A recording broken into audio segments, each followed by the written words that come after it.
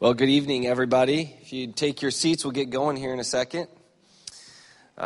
This evening is sort of our last conversation about this, and Gwen and I have actually been talking about this for some time. This is a presentation, I don't know exactly what to call it, a presentation that she's done in various places, but you may not know this, but Gwen is a nurse and been a nurse for a very long time. She's also studied theology at Asbury, which is a very reputable institution, and got a great Bible program, by the way. I got a bunch of friends over there. And anyway, we've been friends for several years now, and so I really respect her highly. And we wanted to talk a little bit tonight about death, and especially I told her, how do we die well? How do we die well? It's an important question since we're all going to experience it. And so Gwen's going to kind of help us think through some of the very practical issues, and then some of the grieving issues as well. And then we'll continue this conversation on Sunday, which, of course, as you know, is Resurrection Sunday, so the holiest day in the Christian calendar. So let me pray over this, and we'll get going.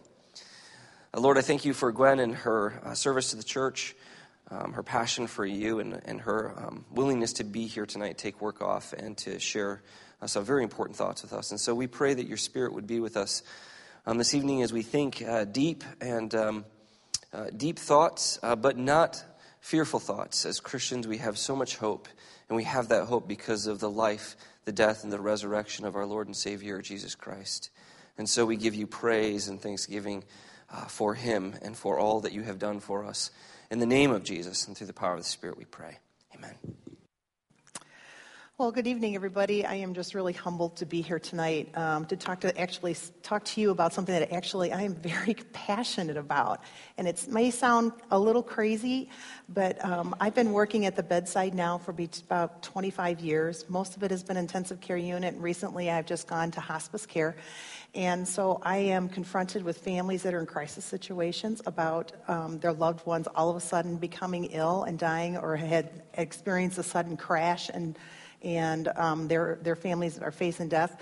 And then in the hospice aspect, it's kind of like, because we do have such a great medical assessment tools and stuff, we can find out, things like cancer and end-stage heart disease and Alzheimer's and Parkinson's disease and stuff like that does take their toll, and we just don't have a way to turn around or correct those things.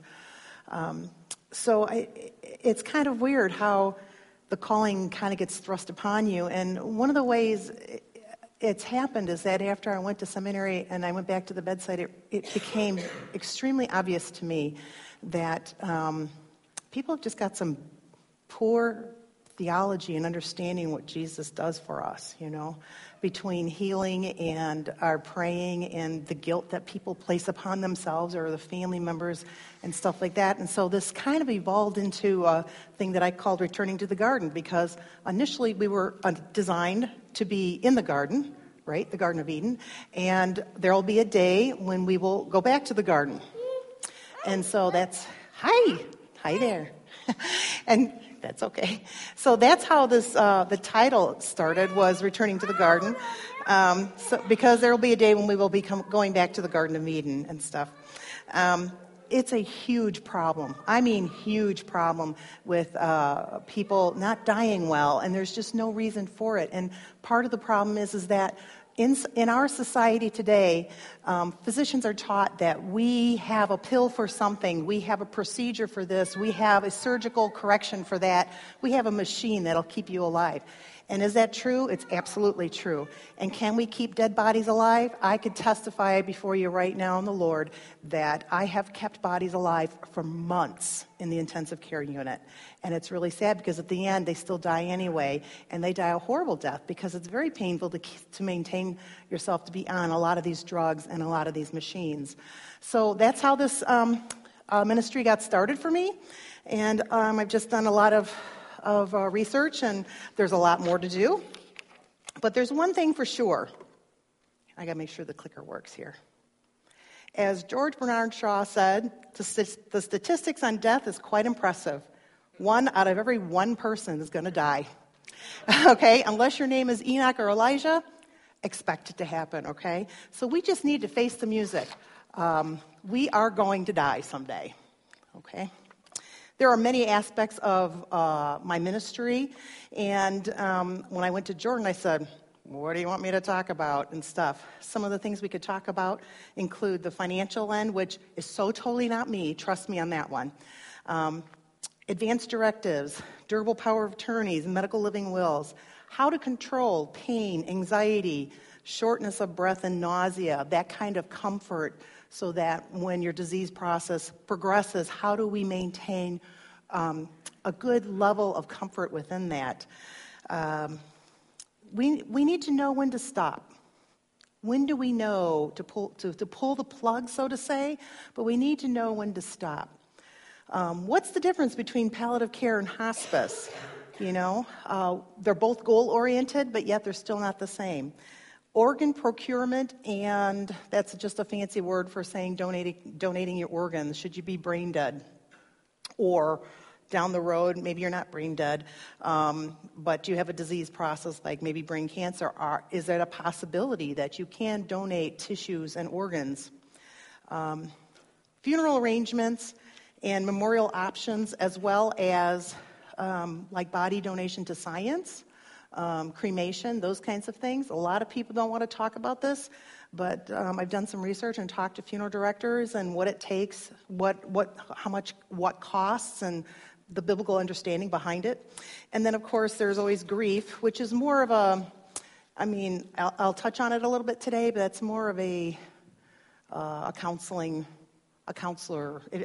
As pastors, we're all trained in that a little bit, but sometimes it gets really intense, and sometimes we just need professional counseling.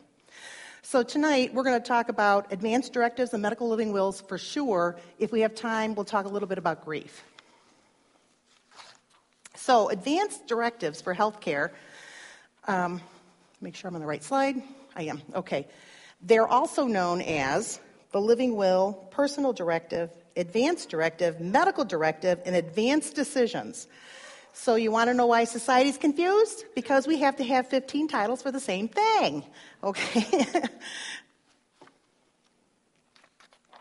So an advanced directive for healthcare is a legal document that includes the following: the selection of a healthcare agent and backup agents. And what that means is basically you have a spokesperson for you. You have somebody that's written down on a piece of paper that's going to make decisions for you in case you can't. Another word for that is durable power of attorney. The documenting, within this document, you can be very specific or you can be very general. You could list your treatment preferences, which is also known as a medical living will, and we're going to talk about that in a little bit.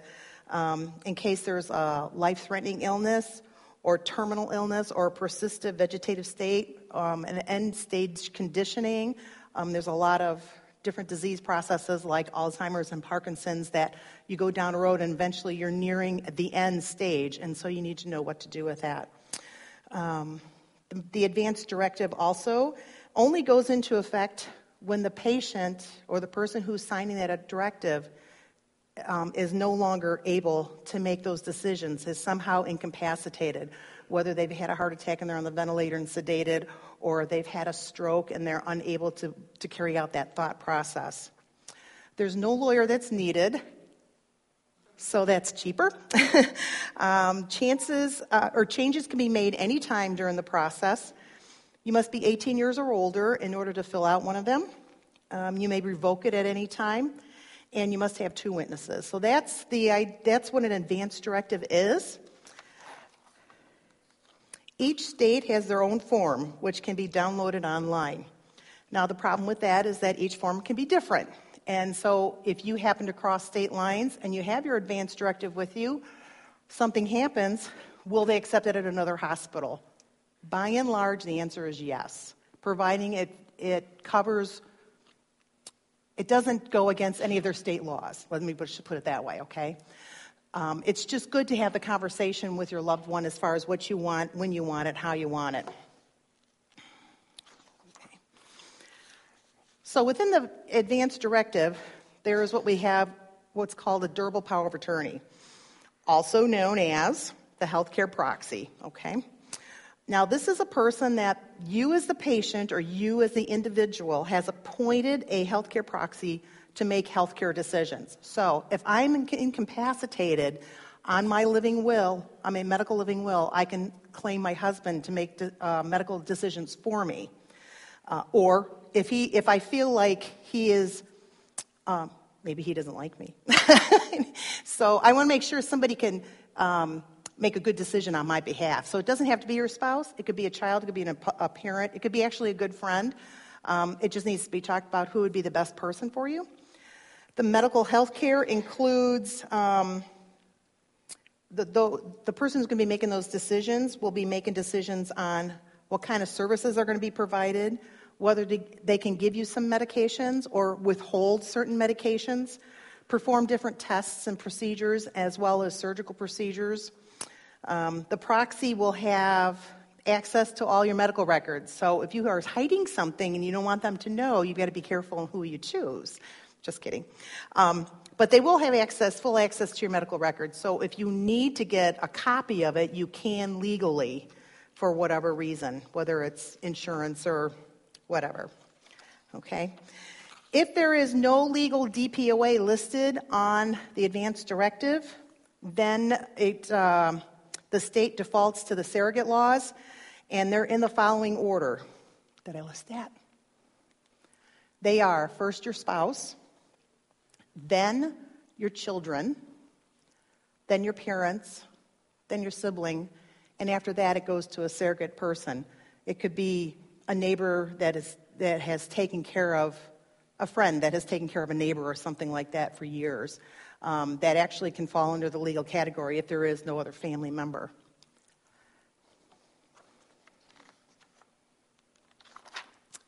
Okay, so within the advance directive, you have a DPOA.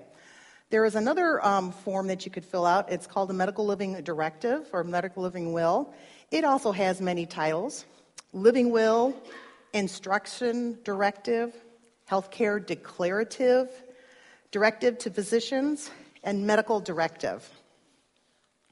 Within the medical living will directive, it names the person who's going to be making the care decision. So basically that's saying it's going to identify the DPOA that you want to be your voice.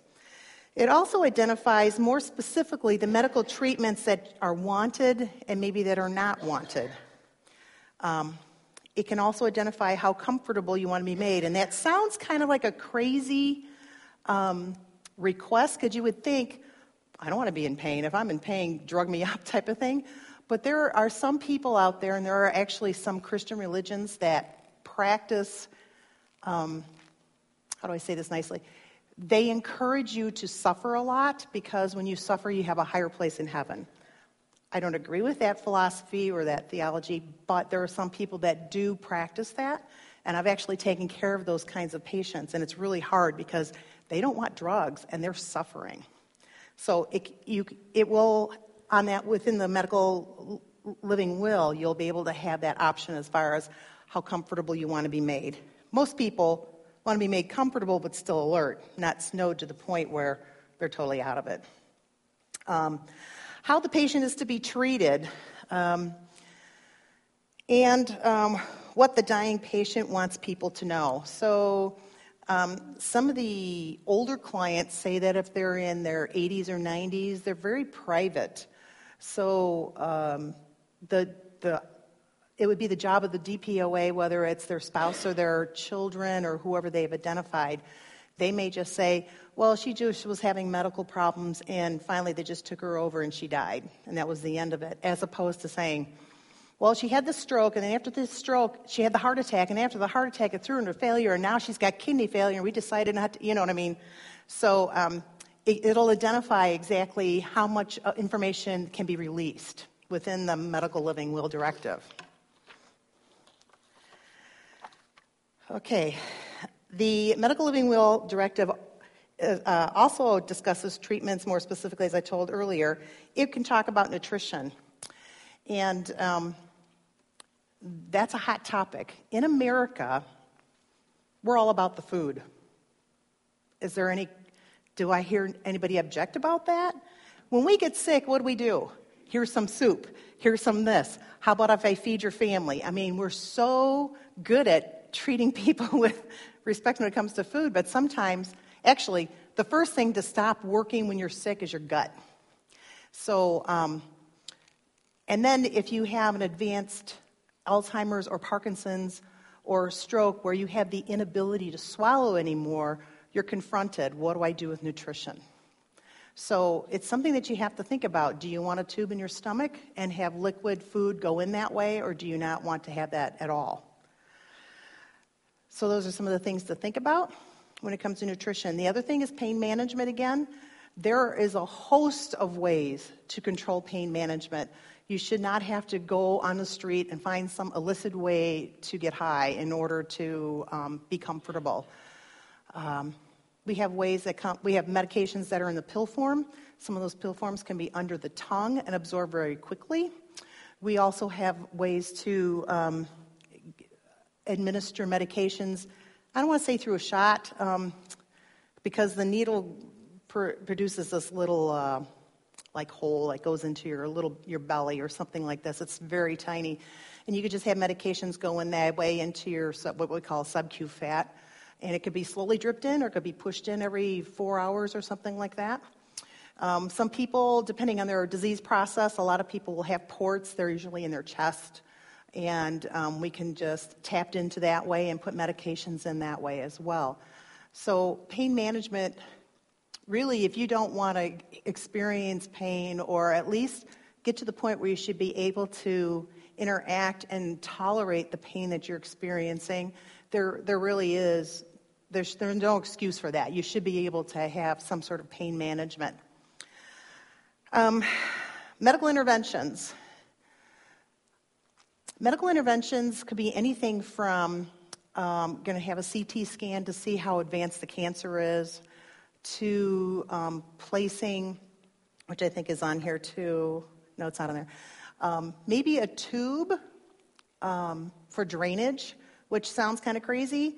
But if you have something like liver cancer, part of that process is that it cannot handle all the fluid that's being filtered in. And the fluids will actually back up into your abdomen, and that's why you see like the big belly with the skinny arms, because all that fluid is hanging out in your belly. When that fluid's hanging out in your belly, it's hard to breathe. So you may not have treatment for the advanced cancer of your liver, but you can have a medical intervention to put in a drain that will help relieve that pressure by draining the fluid off once a day. So those are some of the things that are some of the options. There's other types of drains that are more palliative, where they actually make you feel better, but it is not curative, or it's not going to change the outcome, but at least make you more comfortable. And then finally, resuscitation and CPR. And I really I saved this for last because this is really a hot button. A do not resuscitate order, DNR, needs to be a physician-written order. You must have 2 witnesses on it. And what the definition of it is that it means that life-prolonging procedures be withheld or withdrawn in event of a cardiac or pulmonary arrest. What it does is it forbids CPR. Everybody know what CPR is, the compression on the chest. There's more advanced ways CPR is done through EMS and the hospital through different kinds of medications and stuff. Part of this also is through intubation, which is a tube that goes into your mouth and into your lungs, and that way you can ventilate and hopefully oxygenate your body. That's the artificial ventilation. Defibrillation is the paddles, they say clear, and you zap them and type of thing. And then finally, administering of the advanced cardiac life support drugs. And I bring this up because a lot of people think if I sign a DNR order, that means I don't get treated. And that's false. You need to know, if you're I keep going to liver cancer because it's just in my head. If you have liver cancer and you've decided that I do not want to be resuscitated, and you have a cardiac event, then they're not going to do that. But they're still going to help you with the liver cancer. They're still going to be able to give you the pain medications, insert the drains if you need it, and still help you through that process. But if your heart stops, we're not going to defibrillate, we're not going to shock you, and we're not going to pump on, do the CPR on your chest and those kinds of things, okay? So a lot of people think that the DNR thing is like, oh, we just stop everything and just let anybody go, and that's not the case, okay? As well as the DNR, you can have a DNR and not be in the hospital. So if you are at home and you have liver cancer, but you do not meet hospice criteria, but you do not want to be resuscitated should an event take place, you need to have a signed signature by a physician and 2 witnesses in your house.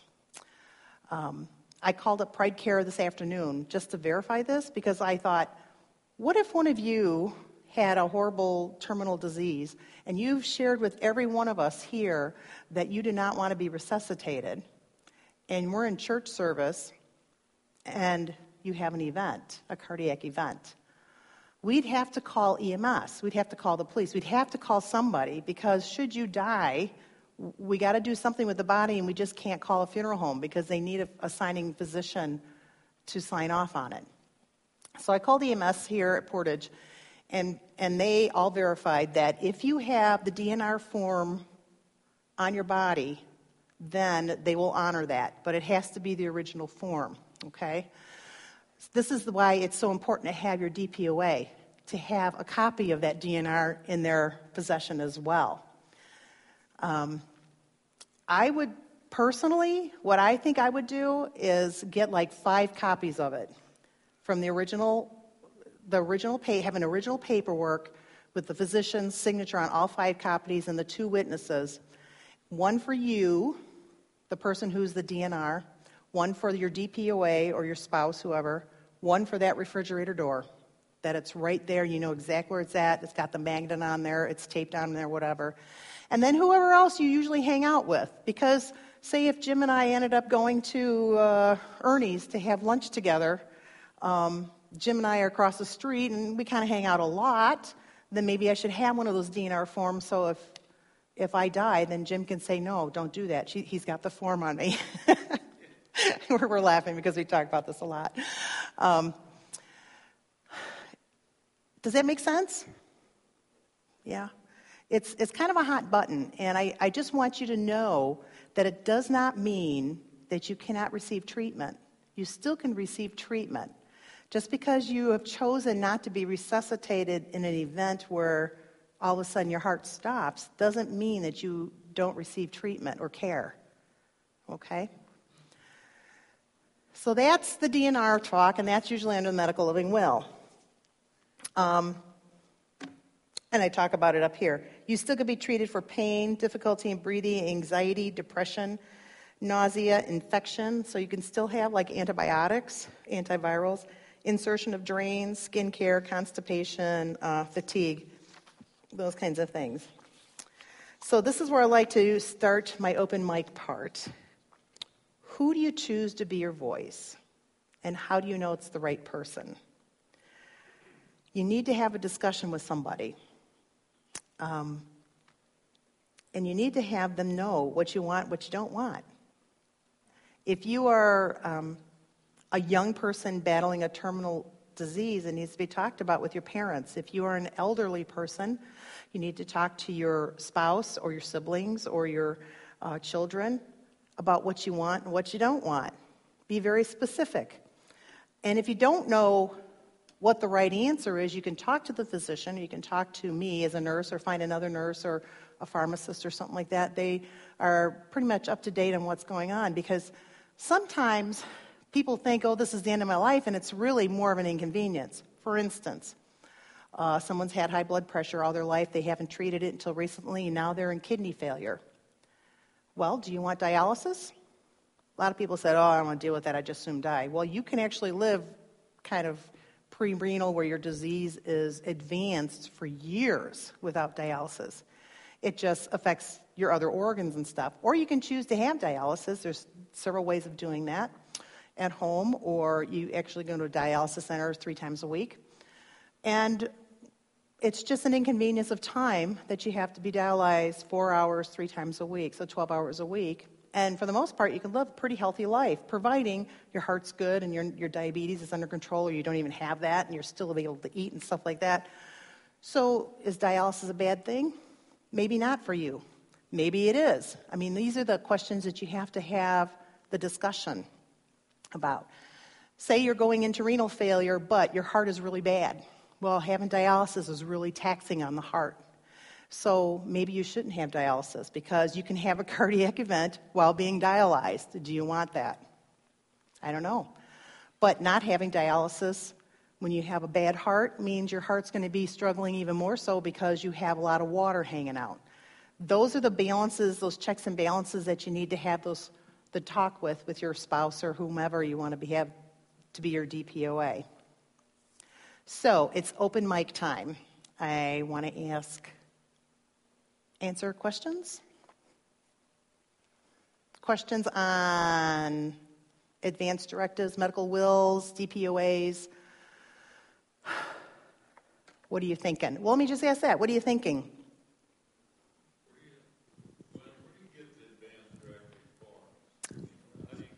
I have a copy of them. Yeah, you can get them. Right, exactly. And this. Right. I have copies enough for everybody tonight if you'd like to have a copy to go home with you. They are online, though. Yes. I think I can talk loudly enough. So if you have a DNR then, Lori, and suppose you're in good health and just have a heart attack, well, probably maybe it's a good thing to be resuscitated, have the CPR for that. How does that come into play with the DNR? Right. If you have a DNR, you're not going to be resuscitated. Okay, so if the heart you're stops. otherwise good health, maybe that isn't such a good idea. Right. You may not need a DNR status. Yeah. Right. If you're a healthy person, then. How do you convince somebody of that fact? That's the million-dollar question, isn't it? The question is, how do you convince somebody of that fact to have a DNR? Or. No. Take your time. It's okay. My mom is 76 years old. Mm-hmm. She's pretty much in perfect health. She has diabetes, but it's, she doesn't even have to take medicine for it. She just pricks her finger and, monitors it and stuff like that. Great. But she wants to DNR. She wants to die. Well, my dad passed away like 12 years ago. And she doesn't want to be on any kind of equipment or something. Mm-hmm. And I told her just what he was saying. Mom, if there's nothing wrong with you and you have a heart attack, they can bring you back and you can still live like 5 years or whatever. Sure, yeah. But she was in the hospital and had her gallbladder out. Mm-hmm. She signed a DNR. Mm-hmm. It's killing me because she's Sorry. really healthy. And Right. I just don't. I wish there was some way I could give this to her and show her that, there's other things. Right. She doesn't get it. My dad's been gone a really long time. And Right. we were together forever. Right. Right. I'm hearing two things. One, it sounds like she's still grieving, even though it's been 12 years. Right? Would you think? The other thing is I don't think she's found value in life right now. And that goes right into the second section of the medical living will part. How do you decide what you should and should not? How do you decide what should and shouldn't be done, type of thing? And the questions you need to ask is, what do you find that is valuable or adds value to your life? And what makes you want to live? That's the question you're asking me, right? So I would answer that question by asking her the question, Mom, what makes you want to live? As opposed to, I just want to die. I would suggest getting professional counseling for the grief, for sure, for her, because it sounds like majority of her died with Dad. And now we need to move on. Right, and she hasn't moved on yet, and she's still grieving hard, right? Right. You should also know with the DNR status, if you have a surgical procedure, it's usually null and void for about 24 hours, 24 to 48 hours, depending on the type of procedure, because it just is that way. I mean, surgeons have this thing about having people die on the table. They just not on my watch, okay? And you have to understand too, surgery is it's taxing on the system. It's taxing on the heart and the kidneys and all that stuff. So when you're underneath anesthesia, your heart slows down sometimes, and sometimes your pressure drops, and so they're going to give you life-sustaining medicine during that time so that you're still knocked out, but yet you're still got good blood pressures and good heart rates and stuff like that. So that's why it's null and void too. So it's kind of a combination of things. But then after 24, 48 hours, they will turn that around. So same thing with cardiac catheterizations. Because you are having a cardiac cath, they're actually putting a wire inside your heart, and that wire can irritate part of your heart and throw you into rhythms that are fatal. So if you're having that procedure to correct it, then let's correct it by, doing what you need to do, whether it's zapping your heart or giving you the medications to turn things around. Otherwise, why have the procedures on, But for you, sweetie, I would definitely get counseling for her mom first and stuff, and ask her the question, what makes you live? What is it in life that gives you value? Anybody want to share that? What in life gives you value? Because that's $1 million question. I mean, what makes you want to live? When you think about today's Syrian news, devastating news, what makes you still want to live in a world that has that happening? You know what I mean? Family, for sure. Grandchildren. Back in 2005, I was in a car accident, and I was in a coma, and I was Oh my gosh. really thinking about signing a DNR for myself. And now that I have this pretty little lady and a little baby, I mean, that is why I live now. And the baby is the reason to live. That's the only way that I have any real chance of affecting society. Right. Make a change. Sometimes people lose focus too. They're so deep in their grief that they don't think about the family, the bigger picture. That there are, your spouse is gone, but you have, children, grandchildren, friends, Right. whatever. And it probably, like you said, that's probably why the counseling is good. Right. She was talking about still family. It kind of makes relationships very important, doesn't it? We have a Trinitarian God that is the highest priority is relationships among the Godhead three, as an example of who we're supposed to be in the image of God. That's why relationships are so important, and that's why when you sign a DNR or the DPOA, it's a high calling, actually, when you think about it, because you have to have the guts to say, okay, Dad did not want this, and I'm going to stand up for Dad, and we're going to take these we're going to take these machines off, and we're going to let nature take its course. It's a high calling, and it's a hard one too, and you may take a personal hit with your siblings or something like that. But it's something to think about. Sandy. We went through this with my dad, and when you designate someone, you need to make sure that you appoint someone that will do what you want them to do, not what they want. Exactly. Change their mind at the end. I had this conversation with the person that we were with. And yes, that was the follow-up.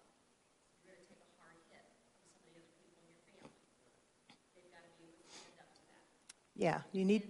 And three, it also still, even though you appointed this person, it still needs to be inclusive. Because with my dad, he had a pacemaker. No one, including his cardiologist, thought to disconnect the darn thing, and he Right. And There, so we had to call them in here briefly, do it off-site, because it was disconnected by the computer, but I'm thinking, oh my gosh, she's laying there in this bed dying, and he could have been constantly zapped to bring his heart back. right, right. It still needs to be inclusive. We need to listen, and with my dad, pills, you talked about, the medical. If he would have aspirated them, he was on palliative care, it would have been a horrible death. Correct. It all needs to be talked about as a family. Right. If you are unable to swallow, what do you want? Do you want those pills to be turned into an injection in your body, or do you just not want to have them? Sometimes the pills are really tertiary in need. For instance, a statin drug to lower your blood cholesterol. I mean, if you are struggling to breathe, are we going to worry about your cholesterol level? It's just not a high priority, is it?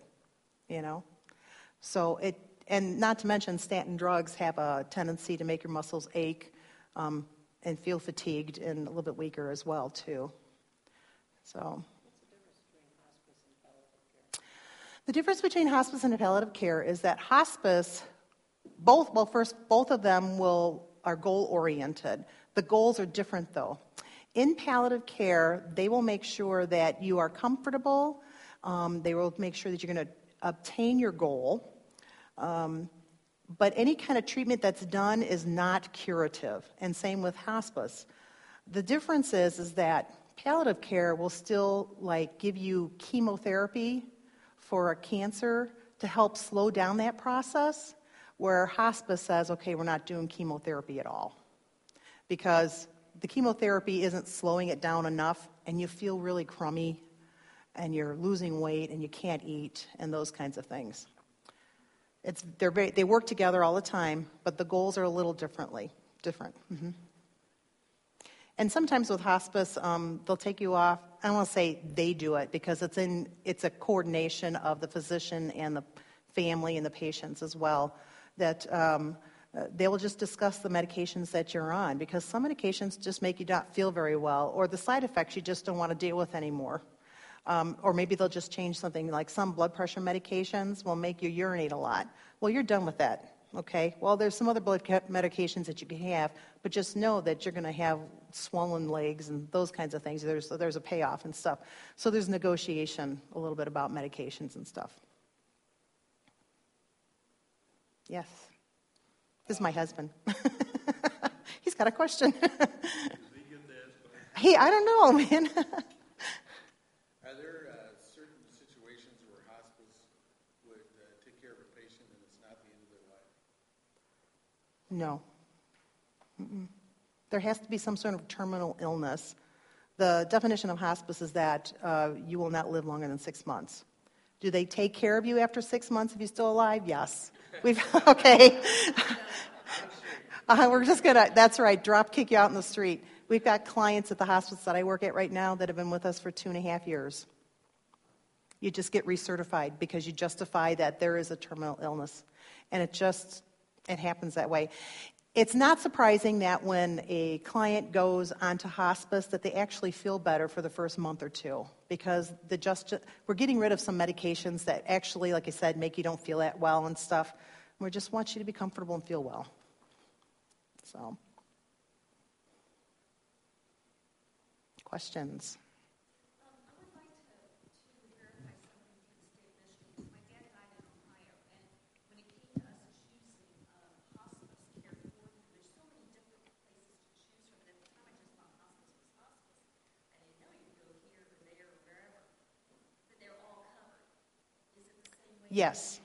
Yes. Some senator down the road, back way when, just saw the value of hospice, and it is a high priority. We, as a hospice care provider, am able to give medications to you free. Any kind of durable medical equipment, so oxygen, hospital beds, bedside commodes, shower chairs, all of that stuff is paid for.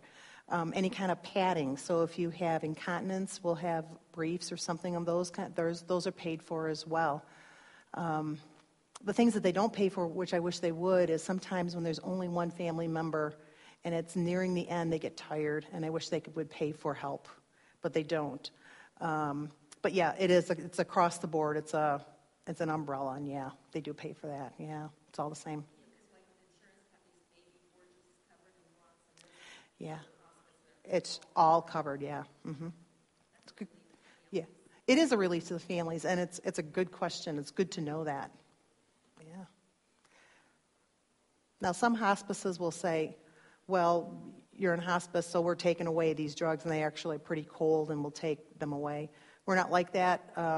We just work with the patients and just let them know that, down the road they'll say, man, I'm so tired and feeling fatigue. And we're like, well, let's take away the statin and see how you feel. Oh, okay. And they take it away, and they say, oh, I feel better, Maybe not.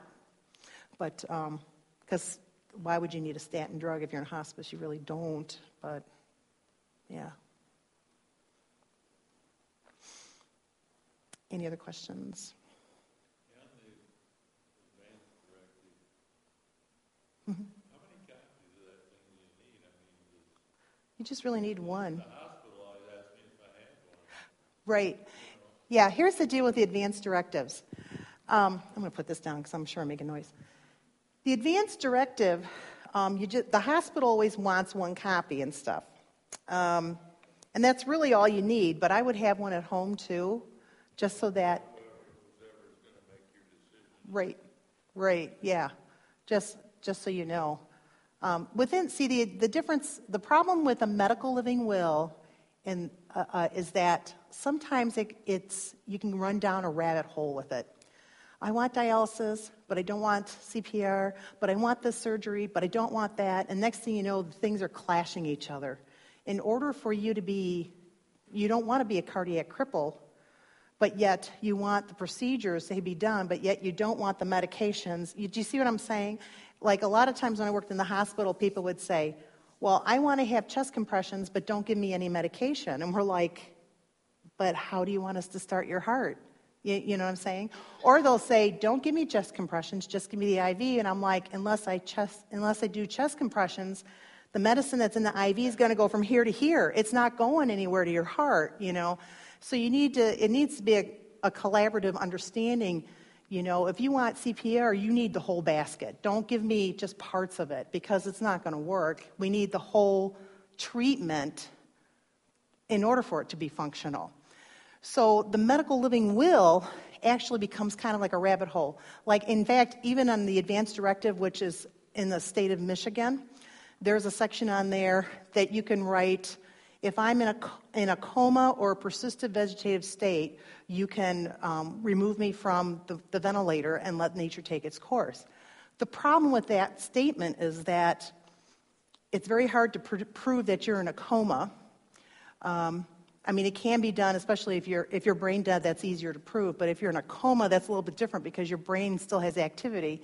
And the problem with persistent vegetative state is that it takes 2 months to prove. So it's kind of like, why is this even in this document? Because it kind of sets you up for failure from a physician's point of view. In order for you to be considered to be in a persistent vegetative state, you're going to have to wait 2 months. And are you willing to have a trach in and have a peg tube in so you have nutrition and be in a nursing home to take care of you for 2 months? Or do you want to just say, okay, let's time out, let's call this quits type of thing? Something to think about. There's a difference between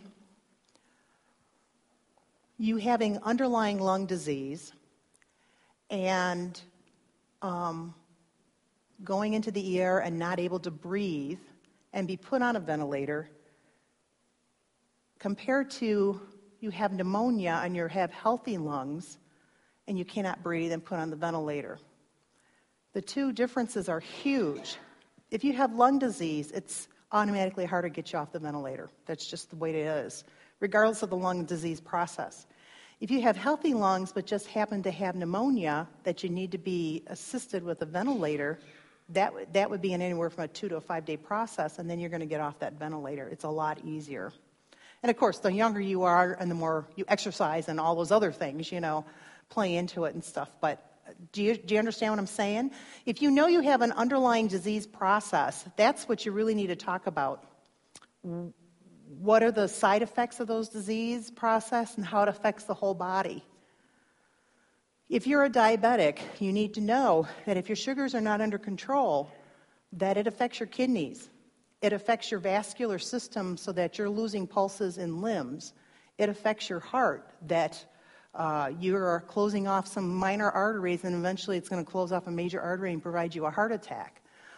It affects your carotid arteries and your brain vascular system where you can have mini strokes to eventually to have the point of a major stroke. So if you are a diabetic, first, let me encourage you to get your sugars under control. But just know that that's part of the disease process. And so if you're starting to have signs and symptoms of that, you need to understand, well, if I don't have blood circulating down to my toes, am I willing to have half my foot amputated or half my leg amputated? I mean, it goes back to that value. Are you okay with walking around with crutches or in a wheelchair because you have half your leg amputated? Are you willing to have a prosthetic placed? You know, those are the kinds of questions you need to ask yourself and have that discussion with your family. We filled out some kind of paperwork, I don't know exactly what it was called, through our general practitioner. Mm-hmm. And he's with Borges. Yeah. Did they turn around and enter that into the computer so that if we go into the ER, it's there, or is it just on file, or should I ask him the next time we go? I would ask him for sure, and I'd get a copy of it. But the system should all talk to each other, yes. But do you know from when you worked at Borges? Mm-hmm.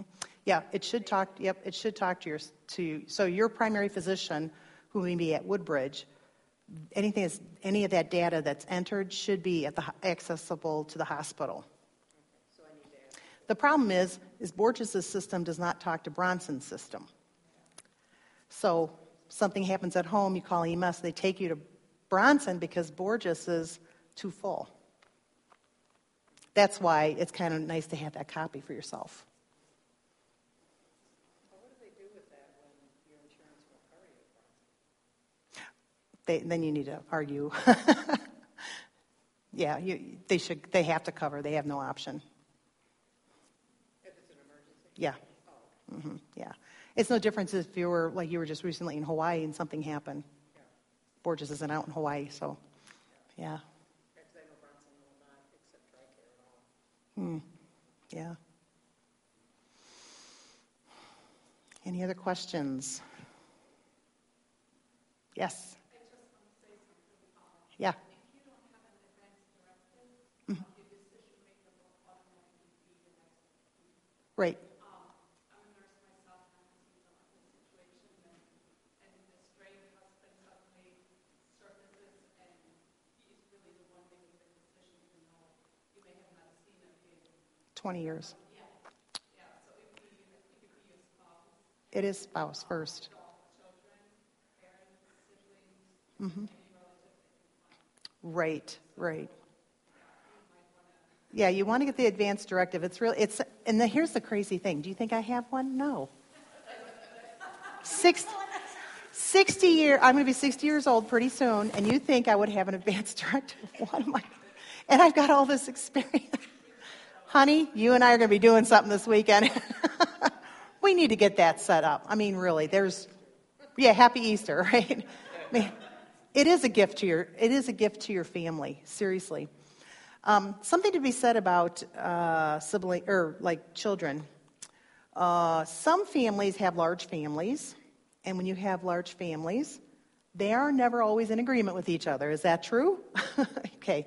So you need to have either one person that's going to be that spokesperson that can stand up and be strong, or you need to say, okay, majority rules.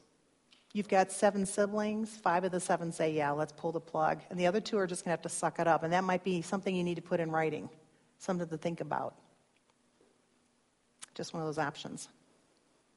I got a booklet from like a senior, like one of these senior fairs that they have. Mm-hmm. And it has all that kind of like with medical and everything. Would Cool. that be a legal document, or would you have to go and have that Notarized or something? notarized or to make it legal? Right. The advanced directive and the medical living will are something you don't need a lawyer with. You can just download it from the internet. This has like all your, like medical plus financial, everything. Really? I'd love to see it. Yeah. Yeah, I don't know. I'd have to look at it and stuff. The only thing that you'd have to have in order to make it legal is the do not resuscitate form. It has to be signed by a physician, and it has to have 2 witnesses, and it has to be original form. That's the only thing, you know. So if you're not associated with a facility or anything, or you're away from that facility, or whatever the case may be, it's happened. You know, I have taken care of patients who have died at home in their bed in their sleep, and their spouse wakes up and their loved one has died, and they've called 911, and I'm telling you, we have the ability to turn death around, and we have the ability to keep people alive. We have the machines. We've got the medications. We have that ability. But if you've been dead for more than 4 or 5 minutes, your brain has started to die, and within 15 minutes, it's gone. There is nobody at home, and it's never coming back. And yet we still have that ability to put all those machines and medications in you and on you and keep you alive and you think, you know, I'm talking 12 hours. No, I'm talking days and weeks and literally months. I mean, I have stories that would just curl your hair. And it's very sad. So a valid DNR form would be signed by you, the patient, 2 witnesses, and the doctor. Right. So this isn't something that if somebody is in an automobile accident and you're running in there, if nothing's signed, they do whatever it is. Right. Right. Exactly. That's why I say to get several copies of that. One, it's at home, because most of the time it usually does happen at home. But on your person as a patient and on your DPOA as a patient, at least 3 copies. So from a Christian standpoint, how do we decide if something like that were to happen, or just thinking ahead of it happening? Mm-hmm. How do we choose to let whatever happen happen, Mm-hmm. and it be our time, versus, okay, well, I want you to do whatever You can. keep me alive. Mm-hmm. Like how, I don't know, just from a Christian standpoint. Yeah, that's a good question. From a Christian standpoint, when to say stop and when to keep on going. The best way I can answer that is to get on your knees, because I really believe the Spirit will guide you. And I say that from personal experience with a really good friend of mine whose mother was in intensive care, and she was in intensive care for almost a month. She was very septic. Her gut was dead. She had multiple surgeries. She was on a continuous dialysis machine. She was on a ventilator. She was trached. And she and I had conversations just about every other day. And her name, the daughter's name is Angel. And I said, Angel, what's God telling you? And she said, not to give up. And I said, then we're not going to give up. Now, had I gone to my peers in ICU and said, here's somebody who's 78 years old, who's got all of these issues, and they've been on this regimen now for 5 or 6 days straight, which is so taxing and hard on the heart, they would say, your friend's nuts. Your friend is absolutely nuts. But you know what? She celebrated like 12 years after the fact here just recently. She's still alive because Angel listened to the Spirit of the Lord who said, don't give up. You keep going. You're doing the right thing. That's how I'd answer that question. Because here she is 70-something. Now she's 80-something, you know. But it could be 30-something. And God is saying you need to let him go. And that's a hard one. That's a hard one. And that's why the community is so important. That's why the body of Christ is so important. And that's why relationships are so important, because we can support you, or we can support you and your mom. And we can support Pat right now, who's going through, you know, her own grieving process. We can support you. We can help you with whatever talents we have, which may be just sitting there and holding your hand, you know? Any other questions? Yes? Part of this discussion of death, dying,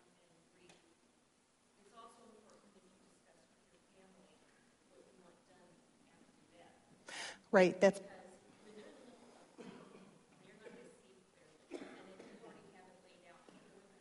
right.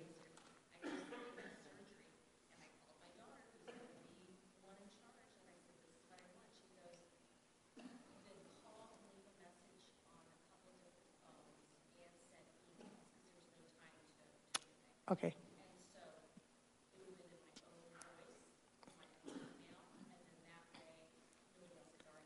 Right, right. And that's right. In an emergent situation, you did exactly the right thing because it's been documented by you to someone who will carry out your wishes. And that's very important. Yeah. And that's another topic of conversation because we could talk about when you're brain dead, what happens next? How do they decide if you're brain dead? What do you do? You know, some people have a hard time accepting brain dead. And so, like I said, we can keep bodies alive for a long time. And that's just it. It's just a body at that point. What do we do afterwards? Do you want a traditional funeral where you're in a casket and you get buried in the ground? Do you want to be cremated? How much does all of that cost? What about medical donation of your body? What are the parameters on that? Because if you're taller than 6 foot, you can't donate your body. Okay? And if you're more than 200 pounds, you can't donate your body. You know, yeah. And actually, if you're very cachexic, which is very emaciated or very underweight, like if you're 70 or 80 pounds, they usually won't take you as well. So, yeah, there's a lot of things to talk about as far as, that's what I'm saying. The whole topic of death and dying is huge. Yeah. One of the things I was going to mention was Sandy was talking about, she had a pacemaker, her dad had a pacemaker. Her dad had actually an internal defibrillator. Within the internal defibrillator, there is a pacemaker. The internal defibrillator will actually zap the heart to keep it back, to put it back into a correct rhythm. That part of the machine can be turned off. The pacemaker can keep on going, and when you die, it will stop working. You don't have to turn that off. Yeah, that's okay. Right. Yeah. So, okay, well, it is like 2 minutes to 8. Any other questions? If you do, feel free to call me, write me, email me, whichever. If I can help you out, I'd be more than happy to. If I can't, I'll try to find somebody who can.